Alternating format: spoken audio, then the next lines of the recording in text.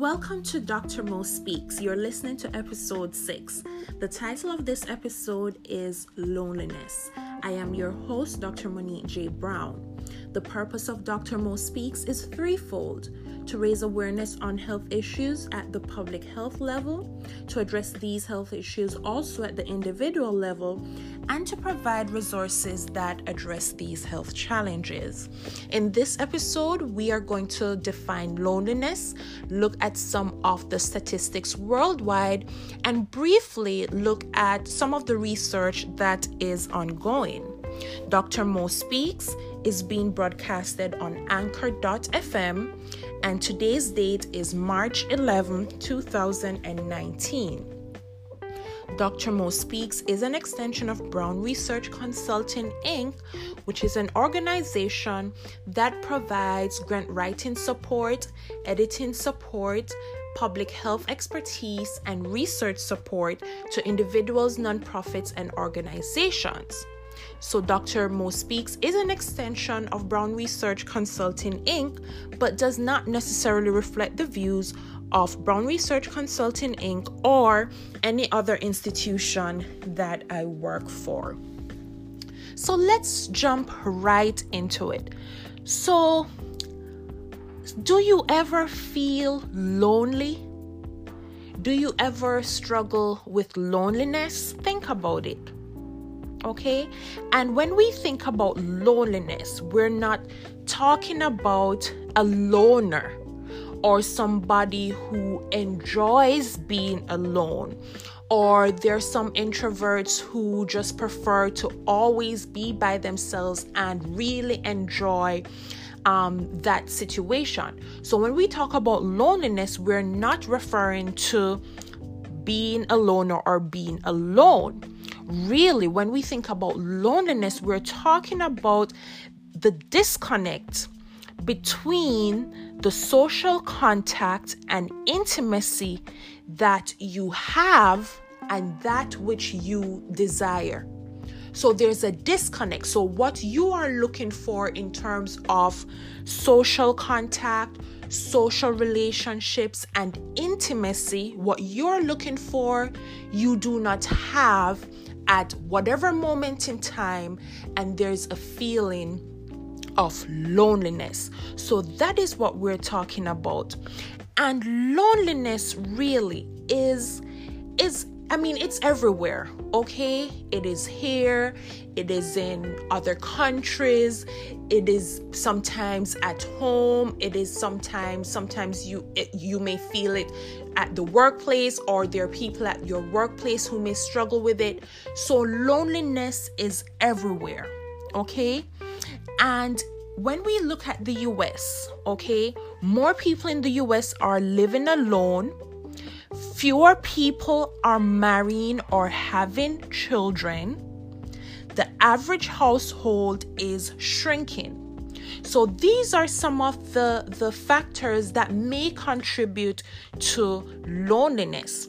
And loneliness has also been found to increase the risk for cardiovascular disease, for neurodegenerative diseases, also increases risk for cognitive decline, metastatic cancer, and has also shown to weaken the immune system, putting us at risk for infections. So really, even though we think about loneliness as more of maybe of a social context, it goes beyond that and can impact us mentally and also physically, and impact our overall well-being. So one question that I wanted to throw out there for you. So when you think about loneliness, do you think about this as a public health problem, or do you think about it as an individual problem? Okay, so let's listen to some of the research that Kaiser Family Foundation, some of the research that they have shared. So they found that 1 in 5 Americans, or 22% of Americans, have reported to feel lonely or to feel socially isolated or to experience social isolation. 22% of people. So 1 in every 5 people. So perhaps in every room that you find yourself in, and if there are 5 people, 1 person in those 5 people will have experienced loneliness. So when we look at the UK, the number is 23%, and in Japan, it's a little lower at 10%. So when someone feels lonely, they may feel left out, they may lack companionship, they may feel isolated, and half or more people who experience loneliness, they have reported that loneliness has negatively impacted their personal relationships, their physical health, mental health, and has even contributed to financial challenges. People who are lonely or experience loneliness, they tend to report fewer confidants, people who they can confide in. They tend to report few or no relatives living nearby. And what we have to remember is that even though loneliness is usually associated with older adults, the majority of people in the Kaiser Family Foundation study who reported loneliness were less than 50 years old. So, for example, I do research in aging. I do some aging research. And a lot of times when we talk about older people, we always talk about loneliness. As people grow older and, their children may leave the home, go to college, then they have their own families. Sometimes they will, people as they age, they will lose friends, they will lose their partners. And so when we think about loneliness, we tend to think about older adults. But now we are seeing, and I have actually known that loneliness is not limited to older adults. And this study is showing us that majority of people who reported loneliness were less than 50 years old. Okay, so let's go back to the question. Is loneliness a public health problem or is it an individual problem? Okay, so in the US, 47% of people thought that it was a public health problem, while 45% thought it was an individual problem. In the UK, the numbers were a little different, where 66% thought it was a public health problem and 27% thought it was an individual problem. And in Japan, 52% thought it was a public health problem and 41% thought it was an individual problem. And I really think it's both a public health problem and it's also an individual problem. So perhaps there are things that we can do at the public health level to address loneliness, and there's things that we can also do at the individual level to address this issue. When we think about technology, now technology has come a far way, and I remember, as most of you may know, if not all of you may know, I grew up in Jamaica. And when I was a little girl, the way how I saw technology just advancing was just out of this world. Because I remember at one point, we didn't even have a home phone. Right? So I remember I used to walk with my mom. We had to walk to the phone booth when she wanted to make a call to someone. We had to walk to the phone booth, but I was a little girl and I still remember walking with my mom to the phone booth so she can make a call. Okay? Then we got a home phone, right? Then cell phones came in. I think I got my first cell phone at some point in high school. Okay, and so it's like, but we have come a far way. Now we have our iPhones, and we have our, not only iPhones, but our smartphones, and so everything is like at our fingertips.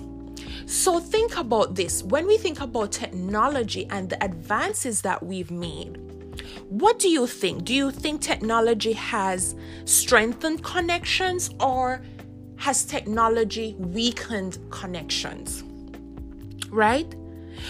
It's very interesting that sometimes, even when I'm at a restaurant and I'm having dinner, and I will sometimes look around and I see sometimes couples, and they're just like on their phone, like checking Instagram or checking Facebook, and I'm like, but you're at dinner. But now this is almost becoming the norm, right? And even I'm also I think I'm guilty of this too. For example, if I'm at a seminar, not all seminars, but if I'm at a seminar and if somebody's presenting, and to be honest, my attention span is not that great, okay? So I'll be at a seminar, and if then my mind starts to wander a little bit, and then I have to check my phone. I'm like, hold on, let me see if I got an email here, or I have to respond to something. So I think in a way technology may help us to disconnect from others, from feeling that connection. Because without a smartphone, I would still be there trying to understand what the seminar is about. Right? And if we didn't have smartphones for the most part, then I think a lot more people would be connected, let's say at dinner, at a restaurant. So this is just my take on it. And I think technology has strengthened connections in some way, because I've been able to keep in contact with people who I went to high school with, people who I went to elementary school with, people who I went to undergraduate college with. I've been able to keep in contact with them or see what they're doing, or they've also been able to contact me, see some of the things I'm doing.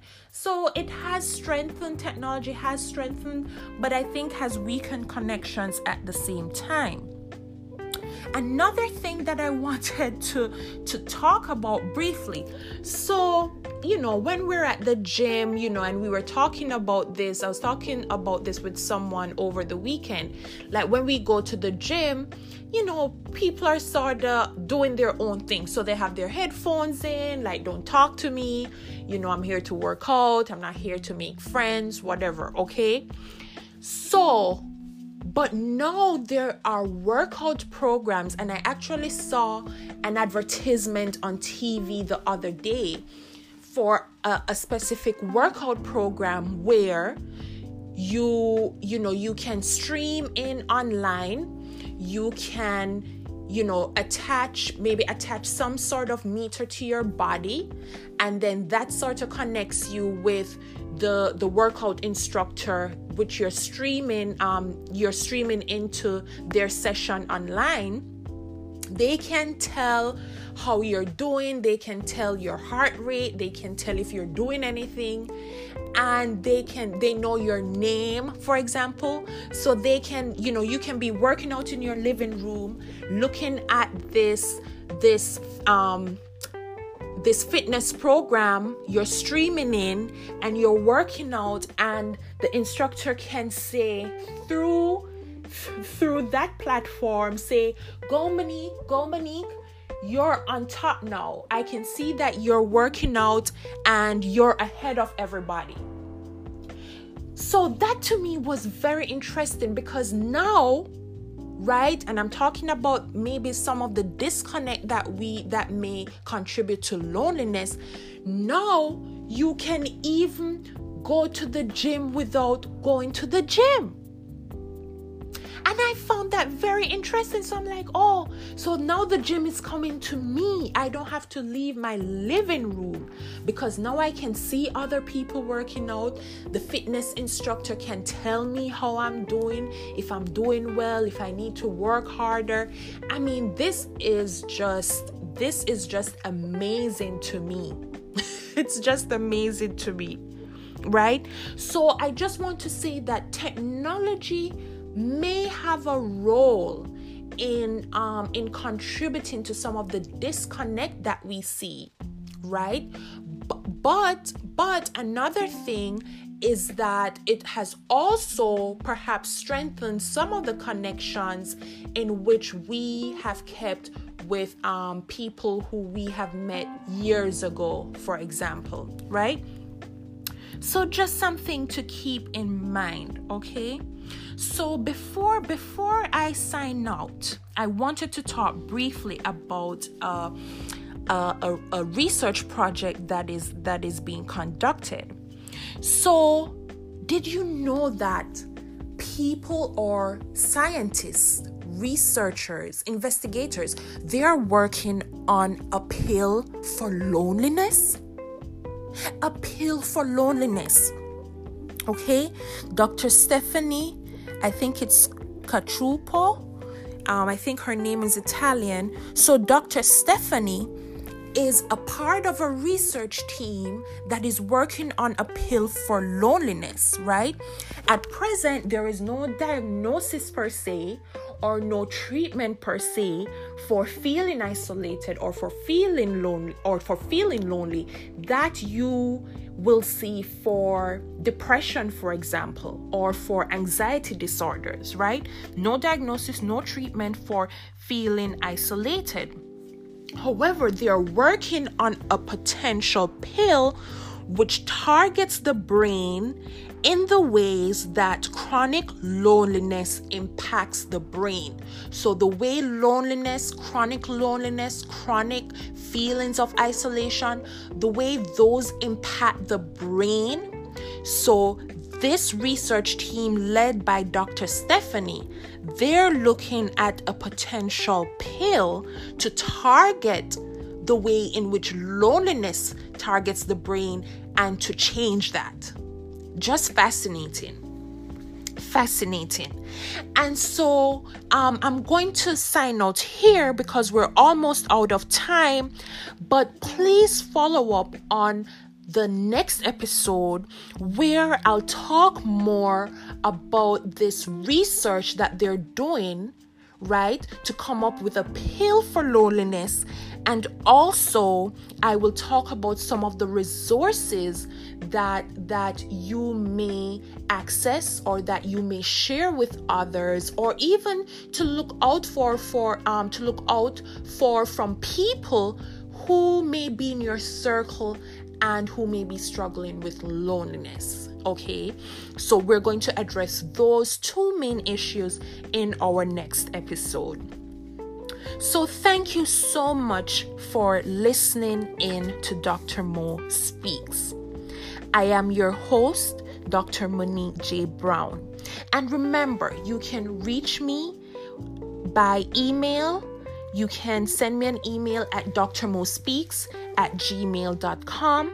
You can check us out on the website www.brownresearchconsulting.com. You can also find me on Instagram at Dr. MJ Brown, on Twitter at Dr. MJ Brown, on LinkedIn, Dr. Monique J. Brown, and there's also a Facebook page for Brown Research Consulting Inc., where you can also find me. So please, I would love to hear from you. Do you struggle with loneliness? Do you have suggestions for how to deal with loneliness? Have you done certain things that have helped you through your loneliness, and you would like to share them with me so that I may share with my listeners? Please, it would be great to hear from you. Once again, thank you for listening in, and please join us for episode 7, where we have another episode addressing loneliness, where we look more at the research and then we look at the resources that may help us to deal with loneliness. Thank you very much for listening in. Walk good. God bless.